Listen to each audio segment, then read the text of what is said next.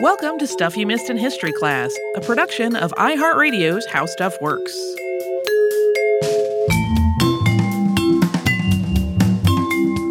Hello and welcome to the podcast. I'm Tracy V. Wilson. And I'm Holly Fry.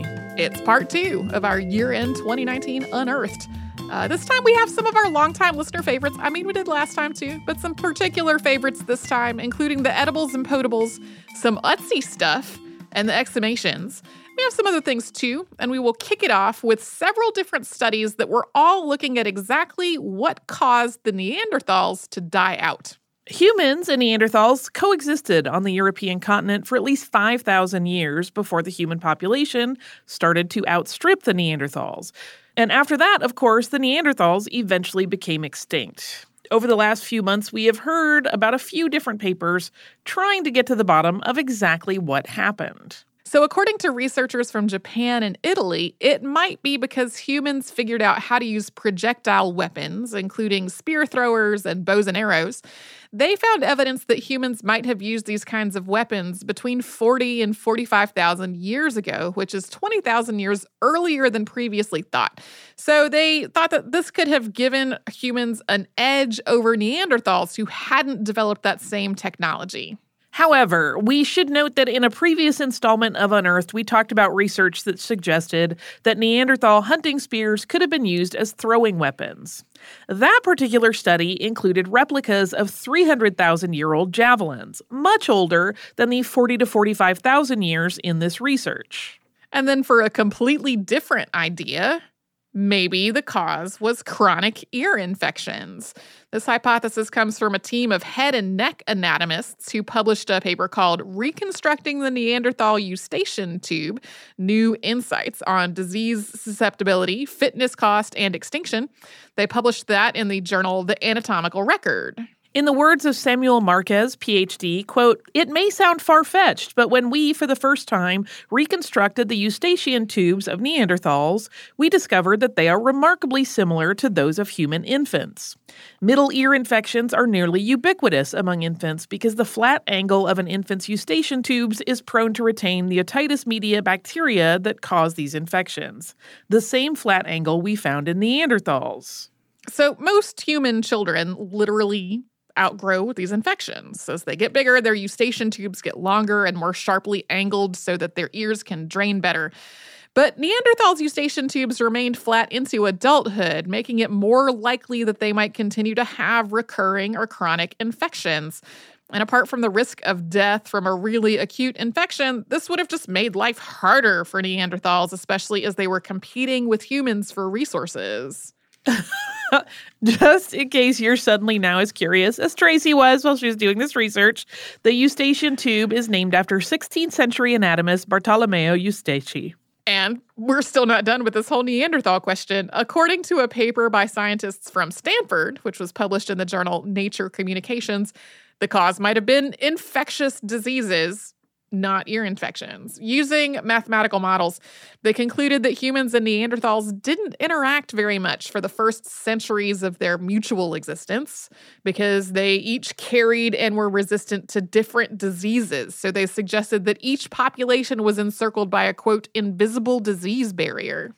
But at some point, humans and Neanderthals started interbreeding. We know that for sure. And the team behind this research suggests that the children of these pairings may have had immunity to diseases from both groups, tipping the precarious balance that had lasted up until then. So that led them to the question, why then did humans eventually get the upper hand rather than Neanderthals if their offspring had immunity to both sets of diseases? And the answer might have been that there were more and deadlier diseases in tropical areas where humans originated than there were farther north into Europe and Asia. So it was a lot easier for humans to move north and survive than it was for Neanderthals to try to move south into tropical Africa. And in our last study that we're talking about on this subject, Maybe it was inbreeding. A team from Eindhoven University of Technology, the Netherlands, used mathematical modeling to study the effects of inbreeding on Neanderthal populations. Their research suggests that inbreeding alone was not enough to explain the extinction of the Neanderthals. But small populations of a species are known to experience something called allele effects. Basically, a very small population is just not as genetically fit as a larger one. And inbreeding and allele effects combined could have caused the Neanderthals to go extinct over about a 10,000 year period. So the suggestion here is that the introduction of humans to an area might have influenced the Neanderthal behavior just enough to encourage more inbreeding in a population that was already pretty small. But they didn't think it was enough to say that human activity conclusively caused Neanderthals' extinction. In the words of the paper's authors, quote, "Did Neanderthals disappear because of us? No, this study suggests the species' demise might have been due merely to a stroke of bad demographic luck." And now we're moving on to one of my favorite subjects, clothing and accessories. Excavations under Tarbot Old Parish Church in the Scottish Highlands have unearthed a man's ankle boots, complete with buckles, and the thick hose that he wore with them. The find is about 600 years old, and in the words of Cecily Spall of Fieldwork Archaeology Services, quote, "The man had been put in a coffin wearing these clothes, but the coffin at some point collapsed, and everything concertinaed." I wanted to have this quote in there specifically because the description of everything concertina delighted me. It's not a description I think we use as often in the U.S. So because this collapse sealed this clothing off from oxygen, it's pretty well preserved, with visible wear and tear that seems to have come from the garment's use and not from the collapse of the coffin or the decomposition of the material over time.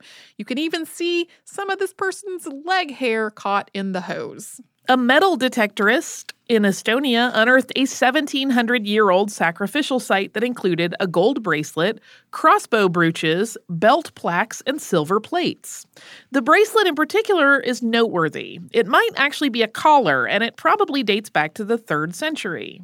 An archaeological team came to the site for further study of this discovery, with archaeologist Marika Magi noting that gold is a rare find in sites of this age in Estonia, and a piece this large and heavy is particularly rare.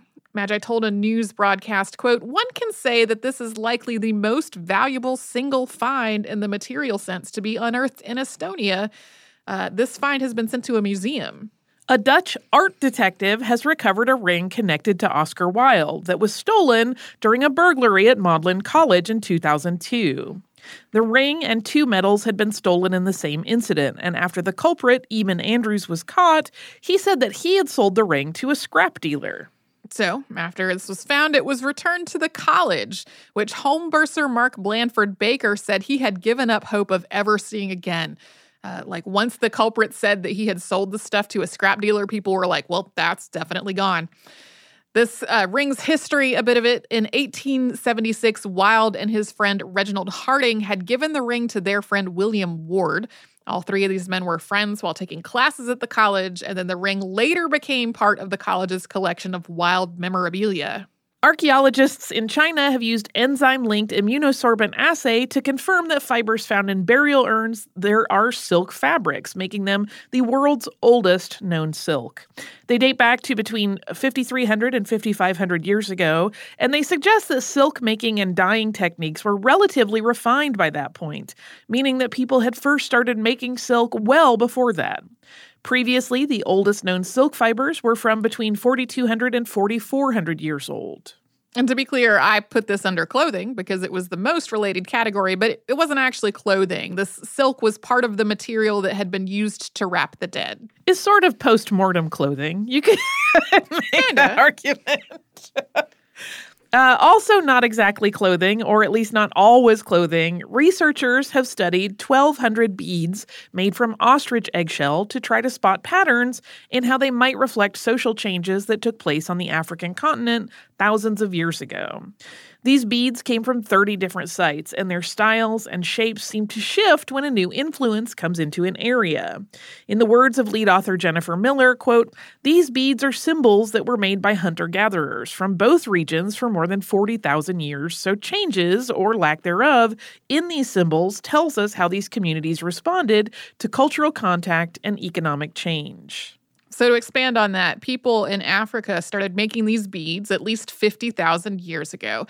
And according to previous research, the beads tended to get bigger when herding people moved into a region that had been previously inhabited just by foragers. This new research suggests that the pattern isn't that straightforward. In southern Africa, new styles of beads followed evidence of the introduction of herding, but previous bead styles didn't go away. But in eastern Africa, bead styles stayed the same, even after herding was introduced to an area. This was the first study of bead patterns specifically in Eastern Africa, and it's possible that the bead makers there just weren't influenced by the newcomers, or it's possible that the herding people who moved into that area already had a similar bead-making style, so changes weren't as apparent. Archaeologists from the University of Copenhagen have published a paper in the Journal of Archaeological Science Reports detailing 3 human teeth that appear to have been used as jewelry. And those teeth were found in Cataluyuk, which also came up in our Autumn Unearthed. So the teeth are about 8,500 years old, and they had been drilled with the same sorts of microdrills that were used to make beads out of stones or animal bones. They were also worn in a way that suggests that they had been used as jewelry or something similar for quite some time. The teeth's chewing surfaces suggested that they had belonged to a mature adult, and so the suggestion was that they were probably removed either after someone died or from a skull of a person who had died quite some time before that. After we take a quick sponsor break, we're going to move on to another big favorite, edibles and potables.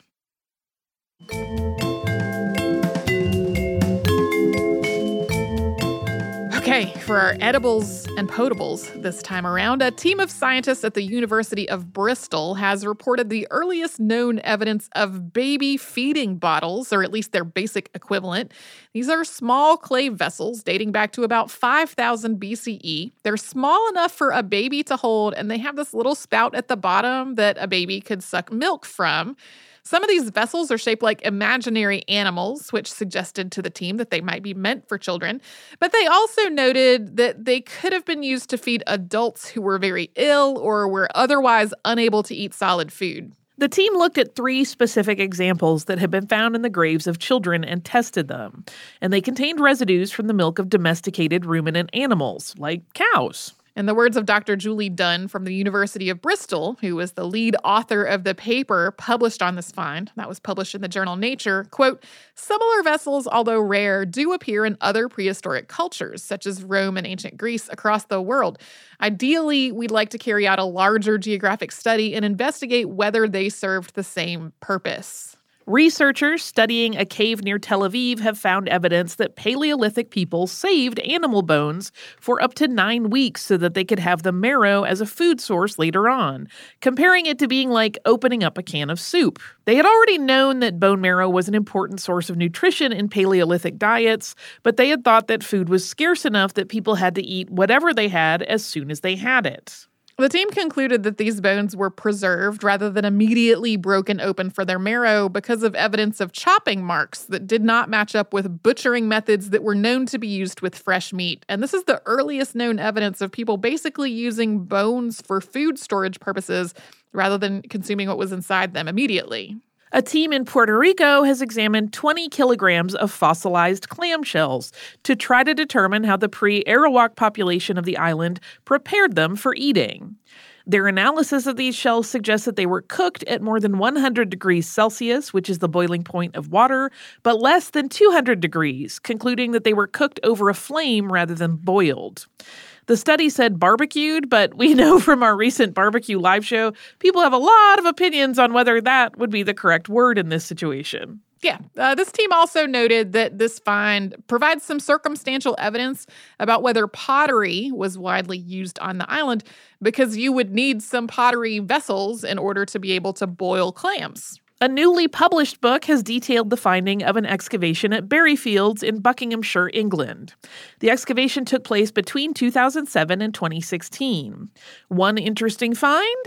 A breadbasket along with the only intact chicken's egg from Roman Britain. So this egg was actually one of 4 that were found at the site, but the other 3 broke, which was still a very stinky experience, according to the archaeologists on the scene. It's possible that the breadbasket and the bread that it presumably contained, as well as the eggs, might have been thrown into this pit sometime after the late 3rd century. That was something that people did for good luck or as part of a religious ritual. All I can think of is Templeton the Rat now. The book is called Berryfields, Iron Age Settlement and a Roman Bridge, Field System, and Settlement along Aikman Street near Fleet Marston, Buckinghamshire, and it is published by Oxford Archaeology. So this last one isn't exactly edible, but is the best place to put it. Researchers at the University of Copenhagen have managed to sequence an entire ancient genome from a 5,700-year-old piece of birch pitch that was used as chewing gum, basically. We've talked about chewing gum finds before. They described this as the first time that an entire ancient genome has been extracted from something that was not bone. This piece of pitch was found in southern Denmark, and in addition to the human DNA that it contained, it also had traces of plant and animal DNA that were probably part of that person's diet, as well as DNA from the microbes in their mouth. We have a few examples of items being returned or repatriated to their place or culture of origin next.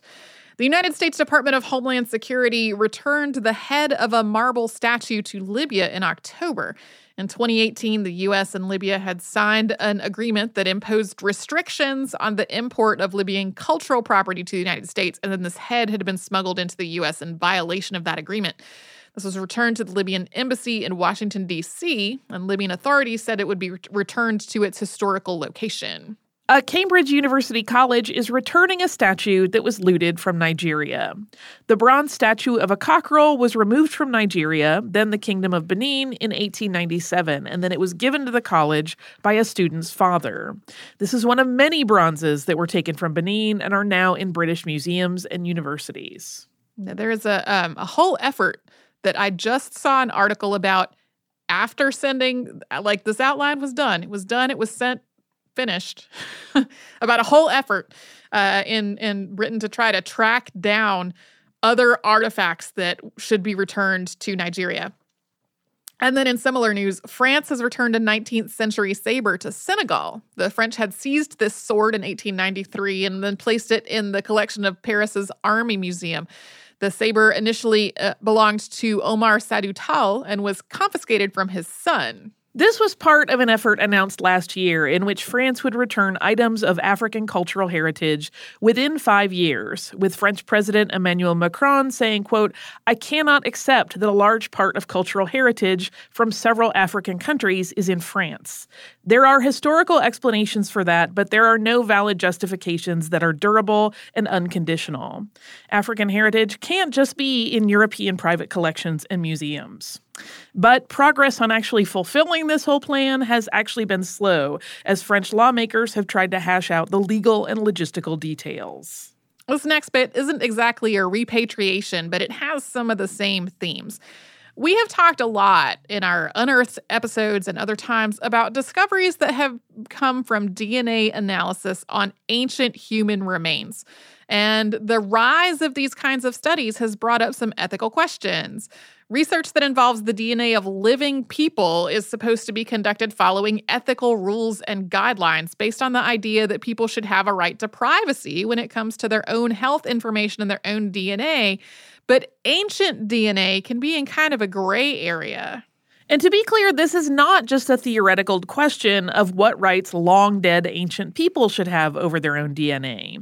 These results of these studies can have huge cultural and political implications for people living today, especially indigenous people and other ethnic minorities. So, the National Science Foundation has awarded a $350,882 collaborative grant to the University of Connecticut, the Denver Museum of Nature and Science, and partners across the United States, Canada, and Europe to study this question. This team that's being assembled plans to involve indigenous leaders in these conversations and to try to establish standards for this research that are respectful of indigenous communities and that encourage collaboration among the researchers doing the work with the people who that work might affect. In July, we talked about Greece's demand for the Parthenon marbles to be returned from the British Museum. And there has been a lot more back and forth about that since then. So stay tuned for a future episode of the podcast on that one. We hope it's in the works. I think at this point it's moved from we hope to pretty likely over just the last 24 hours. We have some Utsy news, as almost always. Various researchers have been studying the human intestinal microbiome and how that microbiome might be connected to various diseases and conditions. So several studies have connected things like processed foods and an increased use of antibiotics, various hygiene practices, and other behaviors, all grouped under the idea of a Western lifestyle. So studies have connected that Western lifestyle to changes in the microbiome. And these changes in the microbiome have been correlated with a rise in things like autoimmune disorders, allergies, and gastrointestinal diseases. A paper published in the journal Cell Host and Microbe examined the gut microbes of 6,500 people across multiple continents. They specifically looked at the Provotella copri complex, which includes 4 different clades and is associated with a number of health concerns. The team found that this bacteria was present in about 30% of people with more Western lifestyles, and about 96% of people described as having non-Western lifestyles. Yeah, the incredibly basic idea is that in a lot of cases, there seems to be a correlation, not necessarily causation, between a lack of these bacteria and various health conditions. So then these results were compared to ancient microbiomes, including both fossilized human poop and Utsy's microbiome. Utsy, of course, did not have a Western lifestyle at all, and his microbiome showed evidence of 3 of the 4 clades of this bacterium. In other Utsy news, researchers at the University of Glasgow and the University of Innsbruck have been trying to identify all the mosses and liverworts that were found around Utsy's remains. These plants are classified as bryophytes, and there are thousands of fragments of bryophyte in the ice that was around Utsy's body. Although only 23 species of bryophytes live in the area today, there are at least 75 species from immediately around Utsy's remains and from his clothing, gear, and his gut. And we are going to take one more quick sponsor break before we get to the rest of our Unearthed.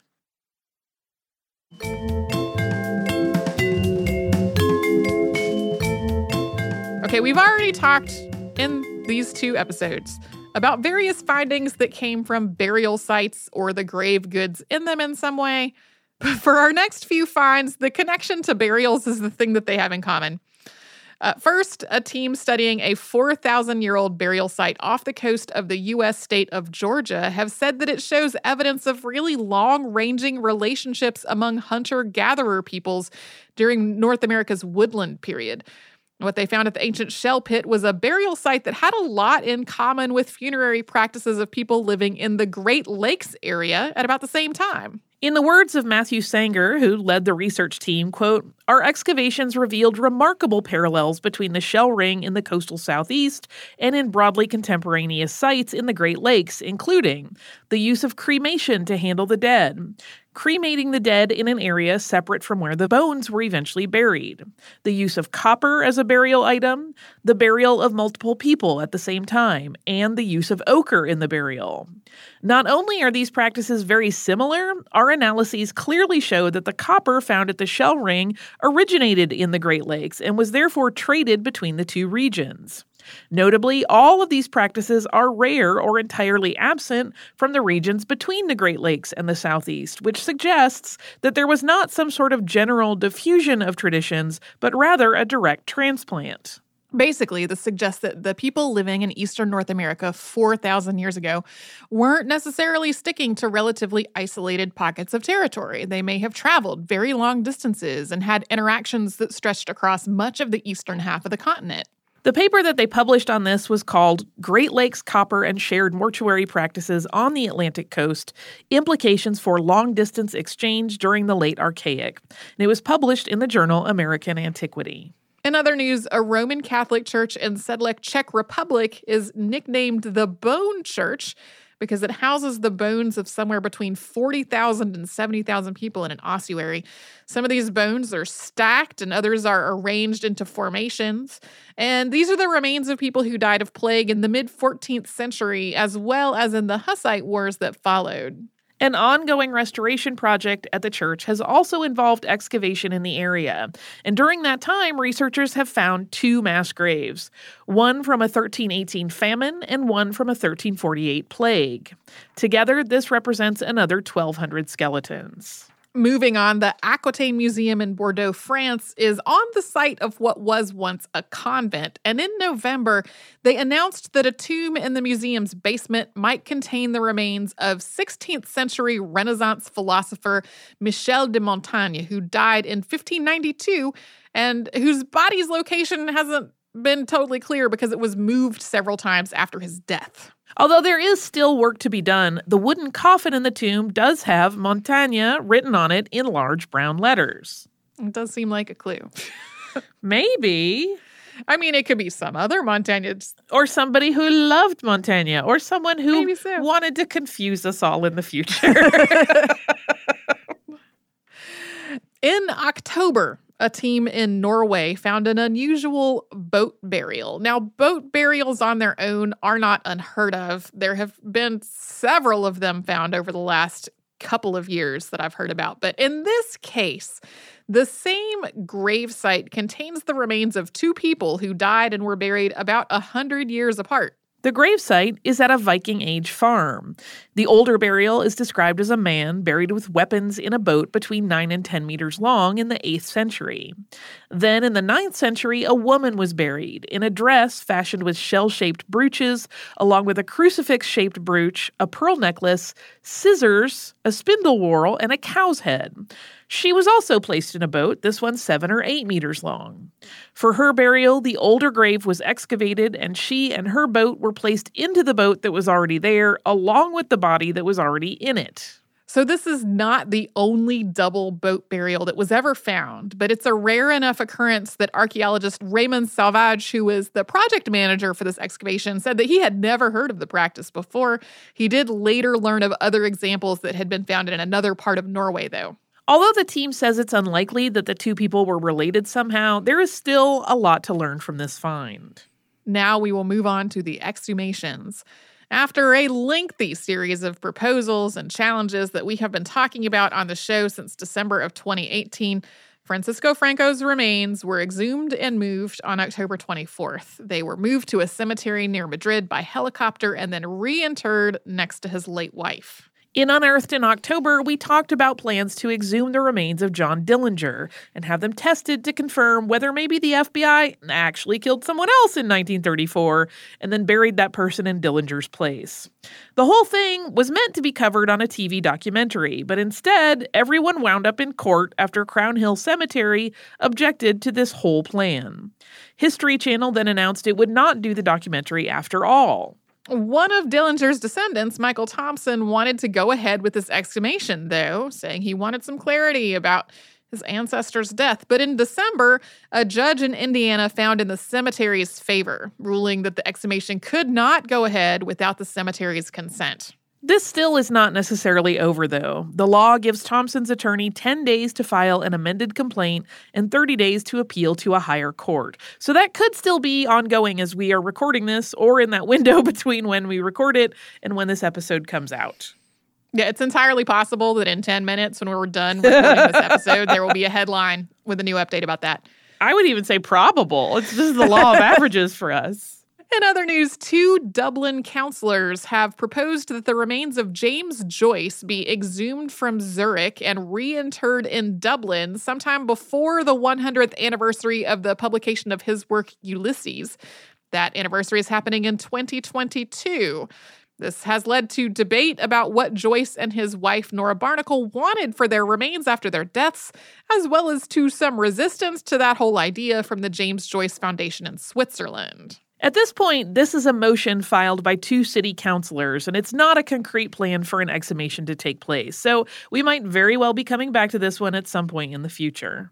Also sparking intense debate this fall at about the same time was a plan to turn Joyce's former home in Dublin into a hostel. That debate seems to still be ongoing as of when we're recording this. For our last item, South Australian Attorney General Vicky Chapman granted a conditional approval to exhume the unidentified remains of the person known as the Somberton Man, something she reportedly started considering last year. This is probably Australia's most famous and enduring unsolved mystery. The body was found on a beach in the summer of 1948, nicely dressed, with an unsmoked cigarette on his chest, and with a piece of paper reading Tom and Should in a hidden pocket. I think that Josh and Chuck did an episode on it. Oh, yeah. Yeah. Did they? I think this is a topic that people have asked us to cover. I can't remember if either of us have ever kind of circled it at some point and then moved away from it. I have many times. So maybe that can be a whole other thing from this Unearthed that you may hear an episode about later. Like, there are 2 things we have mentioned that are actively in the works for future episodes. Maybe that will be a 3rd one. And Stuff You Should Know did cover it in September of 2017. Oh, okay. It's not that long ago. So yeah, that's our Unearthed for the year end of 2019, which I think is actually coming out at the very start of 2020. So Happy New Year, everyone. And I do have a little bit of listener mail to take us out. Fabulous.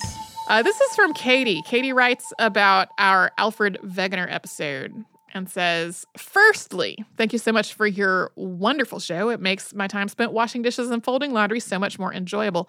I was tickled by the description of Alfred Wegener's experiments on the formation of moon craters because I essentially recreated them with 4th graders several years ago.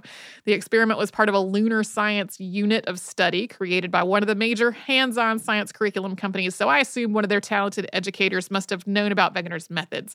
Instead of cement powder, we used flour with a light dusting of cocoa powder on top. And then we dropped marbles and small rocks into the flour and measured and observed the resulting craters. I'm sure my students would have been thrilled to know they were replicating an experiment done by a real scientist.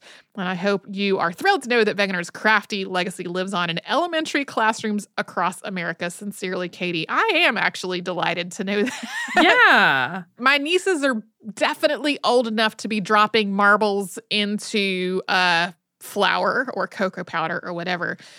They are maybe not quite old enough to make the connection between that and the moon, but I might just save this for some kind of future visit with nieces later on. I also will mention a shout out to our listener, Kathy, who I ran into while I was in Disney World recently, and she introduced me to her grandson who specifically loved the Alfred Wegener episode. And it came up, it coincided with the tectonics and their shifting and all of that information being introduced in his coursework at school. So it was kind of perfect timing, and he had a much broader sense of the whole subject. Nice. So that was really, really lovely. Yeah. Well, again, Happy New Year, everyone. I think this is our first episode of the new year, and I hope everybody who celebrates holidays in late December, early January has had great ones.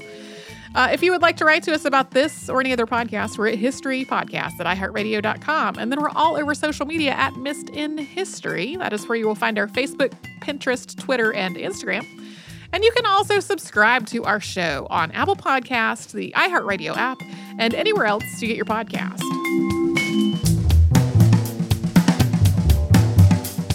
Stuff You Missed in History Class is a production of iHeartRadio's How Stuff Works. For more podcasts from iHeartRadio, visit the iHeartRadio app, Apple Podcasts, or wherever you listen to your favorite shows.